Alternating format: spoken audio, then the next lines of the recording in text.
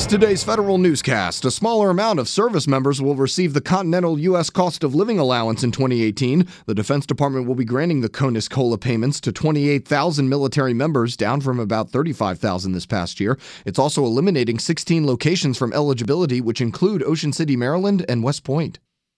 More than 700 employees have parted ways with the Environmental Protection Agency. A new report from the New York Times and ProPublica says the number includes more than 200 scientists, 96 environmental specialists, and 9 department directors. The employees left by quitting, retiring, or accepting buyouts.